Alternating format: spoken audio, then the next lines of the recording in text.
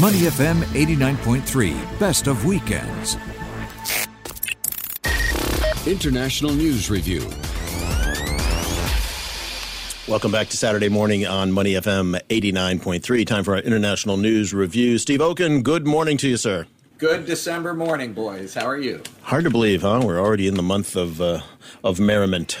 It is. I can't. We're starting to wrap up, but there's not all the year-end holiday parties, so it kind of seems like December, but not really. But Steve, don't you wish you were taking a dozen COVID tests a day like Glenn will have to do in a few days? Aren't you so disappointed you're missing all that?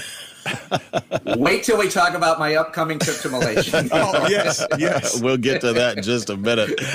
Hey, Steve, let's start off with Peng Shuai. This is the third week we've talked about her, but for good reason. In this past week, there was another round of interesting, let's say, controversy between the WTA and the IOC, Olympic Organizing Committee.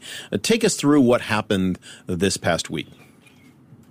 Well, I mean, look, the WTA is sticking by its players, and the WTA has said that it's going to do everything possible to protect her, and that when powerful people are suppressing the voices of women, sweeping allegations of sexual assault under the rug, then that is going to be a huge setback, and the WTA is not going to sit by and do nothing.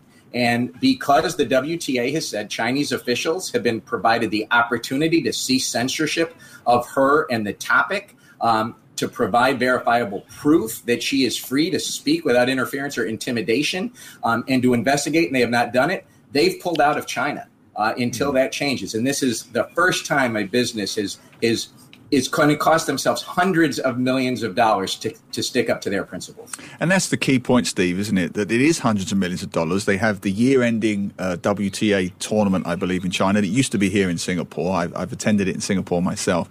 So it is a lot of money that's being lost here. What kind of message will it send to other sports associations, for starters, because China is a huge market for all sports, from football onwards, and will others follow suit here? Well, this is what we've seen this start a bit in the United States about U.S. politics. And when LeBron James spoke out against Donald Trump and some of what he was doing, Laura Ingraham, a relatively famous right-wing political commentator in the United States, told LeBron James, she said, shut up and dribble. Right? That's what you do. We don't want to hear what you talk about politics. The Chinese government is saying the same thing to the WTA right now. They're saying that don't politicize sports. Stay out of our business. You just come here, you hit the ball, we'll watch your women hit the ball across the net, and then you make your money and you leave. And the WTA says, no, this is not politicizing sports. This is standing up for what we believe is right for our members. And will other businesses follow? That is going to be a real question. Bill Bishop, when a very famous China commentator, had lived in China for years, now has a great news subscription service I subscribe to, Sinusi즘. Bill said back in earlier on, he says, in many ways, it's harder for leagues to keep their souls, but also expand into China. And that is becoming more and more a case from a U.S. perspective, a Western perspective, and it's not going to be limited to women's tennis. It's going to expand into all sports, and then it's going to expand into the global business community. Yeah. This is why, Steve, I find this particular case so fascinating, because I do think it's going to prove, history will show it was a landmark case, because this idea that the Chinese government this week have said sports cannot get involved with politics and vice versa. We can't say that anymore. Global sport has changed. Premier League footballers take the knee before every game as a protest. That in itself is a political statement against racism. They do this before every single game. Just last week, every English Premier League footballer wore the rainbow laces for LGBT rights, which has caused problems for broadcasters in the Middle East. There was an ex-footballer in the Middle East who came out against the LGBT statement, and there's been a fallout from that. The point I'm getting at, Steve, is I think it's naive now to keep suggesting, as the Chinese government have, that sports and politics can be separated. They just can't anymore, can they? Well, it's sports and politics. It's business in politics. It's everything is now coming together. And we're seeing it driven not necessarily by governments, but by business leaders and by their employees and by their customers. And China is trying to and has effectively shut this discussion down in China. I mean, you literally can't look up tennis and social media in China, let alone Peng by name.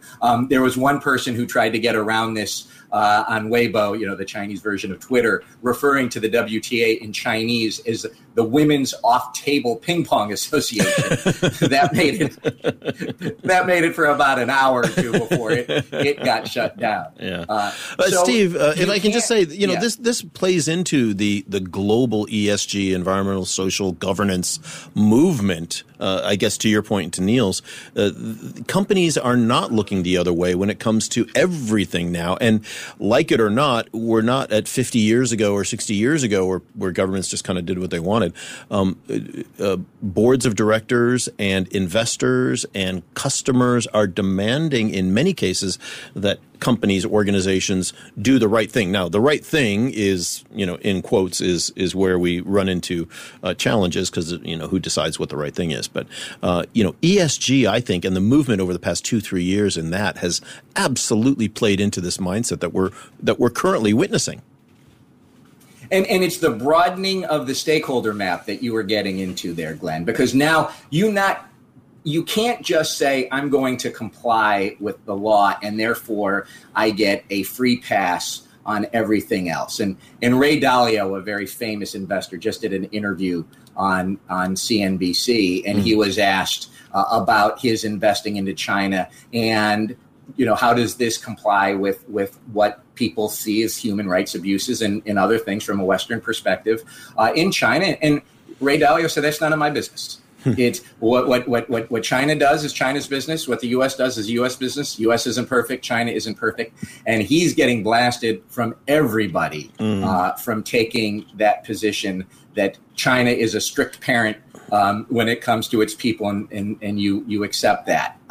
That did not work. That did not go over so well for him. So when you do your stakeholder mapping as a business leader, your stakeholders and the people who you have to think about before you take actions, your investors, your customers, your employees and potential employees, media, civil society. It is a huge exercise, and that's all part of making sure you understand ESG, environmental social governance, from a business perspective, not just from a regulatory perspective. Steve, the Chinese government, of course, has come out and said, this is ridiculous. She's fine. No problem. You've seen her on video. She's answered questions. But the IOC came under pressure this week after they did their video call with her. They didn't release the video. They didn't release a transcript. They just said, she's fine. We've talked to her. And that has led a number of people saying, look, the IOC is soft pedaling this because they don't want to mess up the Beijing Games come next February. Do we have any more insight in recent hours as to the IOC's stance on this? I mean, they've supported her being safe and her et cetera and all the other things that the WTA is, but they've taken a much lighter touch on this. I think that was actually the word they even used, was they're taking a light touch. Well, I mean, the IOC has said that they have taken a very human and person-centered approach to her situation. And I don't know what a person-centered approach is exactly and how you can have a person-centered approach when you're talking about the issues that the WTA is standing up for, right? The rights of women, the rights to be heard, the rights for an investigation, the rights not to protect people in power against those who are more disenfranchised, even if it is a former two-time, world champion on the WTA tour and a former Olympian. That there's a huge power dynamic. So, how does a person-centered approach work in that? I mean, I think that is kind of the Western question: is you can't have a person-centered approach. The IOC is obviously trying to balance business interests, its commitments to China, and then helping Peng out as well. They're having a tough time. But is there a chance on this one, Steve, of the IOC being left behind? As Glenn rightly mentioned, you have to think about investors, you have to think about customers, because the power of social media now is bigger than the IOC. It's bigger than the Olympic movement, as we've seen everyone from Serena Williams to famous athletes around the world saying, where is Peng, where is Peng? And then IOC has a meeting allegedly it was a 30-minute meeting between Thomas Bach, the IOC president, and Peng, and the allegations reportedly were not even mentioned once. I mean, this would be HR, PR 101 in any organization across the board. If a woman makes an allegation against a senior official, a senior employer, a man of power, a sexual allegation, and then you have a meeting about it and it's not mentioned once, what does it look like from the optics point of view? I mean, like the IOC is never been seen as an exemplar of standing up for individual rights. Exactly.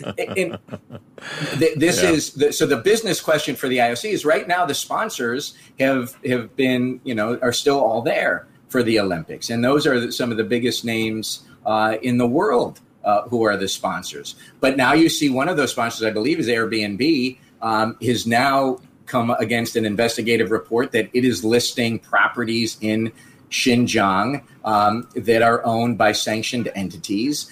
And so this whole issue of human rights and business in doing what you're supposed to do in the West, but then complying with Chinese law and doing what you're supposed to do in China is very difficult. And that gets back to the Bill Bishop's point is, can you do both? Is it possible to have an approach like one country, two systems? Yeah. And we saw how one country, two systems turned out for Hong Kong.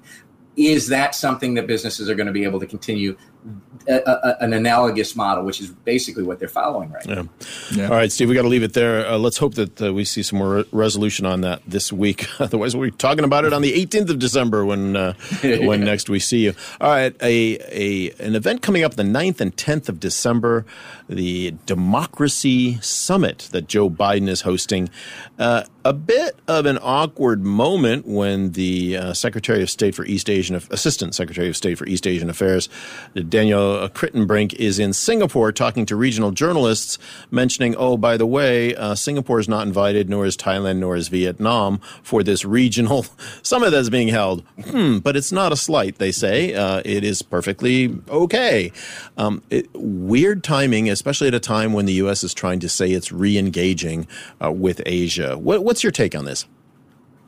Well, you kind of got to go back to the campaign, right? And this is where Joe Biden wanted to make the point that he was going to be very different than Donald Trump in not pulling the United States back from global leadership, in engaging with the United States partners and allies. So this was a campaign promise that he made. And he also talked about it in his first speech on foreign policy back in February. And so what the purpose of this summit is to defend, bring countries together who are going to defend against authoritarianism, who are going to work together to address and fight corruption, and to promote respect for human rights.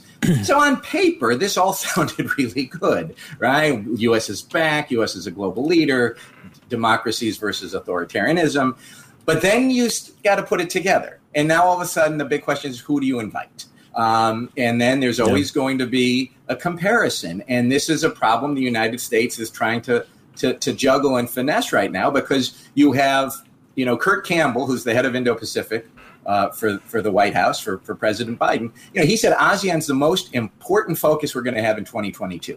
Yet only 4 of the 11 Southeast Asian countries, I'm counting Timor-Leste, right? Only 4 of the 11 are invited. So you have that juggle. And then you start comparing, well, Singapore is not invited, but Pakistan is invited. Yeah. Does that say more about Singapore, about Pakistan? And so it's just a very diplomatically tough balancing act. It's very odd, Steve. I mean, not surprisingly, there's been letters and commentaries in our media this week. I mean, we can get in a whole debate about Singapore politics, but the truth is, we hold elections every 5 years. There is one of the highest voter turnout rates in the world. It's 95%. Yes, the dominant party, the People's Action Party, wins every election, but they're fair and free and open elections. And yet Singapore is not there. I mean, crystal ball gazing here. Why do you think that is? And what should Singapore feel about this? Well, I mean, so the diplomatic answer that Assistant Secretary Kritenbrink gave when he was here this week is that this is not designated to be a forum in which we, the United States, sit in judgment of other countries. So it gets to, and yet the U.S. is hosting the summit, and half the countries on the planet are going to be there. And then it's not raining, but here's the umbrella for the rain. Right. And so all you have to say for the U.S. is going to have upsides on this. It's going to have downsides on this. Another downside is this bringing China and Russia together? Yeah. Right. Because now you've invited Taiwan. The United States has invited Taiwan, which of course is angered the Chinese. The Russians are upset about what's happening with who was invited in Eastern Europe. So now you're bringing together, arguably the two biggest geostrategic adversaries, or competitors anyway, that the United States have, China and Russia. You're bringing them together. So is in hindsight, should there even be this summit? Should have been called that. Yeah. Well, the White House has said this is a campaign promise. We're going to keep it. Now we're going to have to try and minimize the downside and increase the upside. We'll see. Well, moving a bit closer to home, Uncle. Steve. Moving a bit closer to home. First Omicron case in Malaysia, and you are heading out there, we believe, next week. How's this shaping up? The VTL situation. Do you see any changes? How's it going to affect you? What's going to happen next? I'm going to KL for 5 days. I am going to have to take 11 COVID tests. It's not a competition, Steve. It's not a competition between you and Glenn. Can you get a tattoo for every COVID test, and I will, and we'll come back and compare. I got a pre-departure test, an on-arrival test, a day 3 test in Malaysia, a pre-departure test in Malaysia, an arrival test in Singapore, and then 7 days. 7 days for the test here after I get back. So look, and that's if they're all negative. Perish the thought that any of them come back positive, right? Then you're on a whole nother track. And this is for a client I have working on ESG, Glenn, and you're willing to pay that price, because to be in person for 3 days to really go over the policies and the processes, to learn from one another, you can't do that on Zoom like you can do it in person. You get a group of people, and I think we can get a group of more than 5 people together in a room in KL. So it's worth going, but you always have in the back of your head, well, what happens, for me, if they say VTL canceled? Now they'll typically give 24, 48 hours, so I can just get back, because it's 1 hour flight, of course. But for Glenn, we may not see him until 2023. We'll meet again.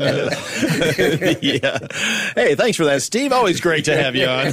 Why do you think we're training up Dan the Man? Why do you think? Hey, no one is irreplaceable, right? We all know that. We've all learned that in business over the years. All right, Steve, thanks so much. Appreciate it. We'll see you back here on the 18th of December when our next show is happening. Dan will be sitting here in the hot seat, and Neil, of course, and I'll be joining you guys from the Outer Banks. So see you in a fortnight, Neil. I'll see you, Steve. Yes. All right. Thanks, Steve. International News Review. To listen to more great interviews, download our podcasts at moneyfm893.sg or download our audio app. That's AWEDIO. Available on Google Play or the App Store.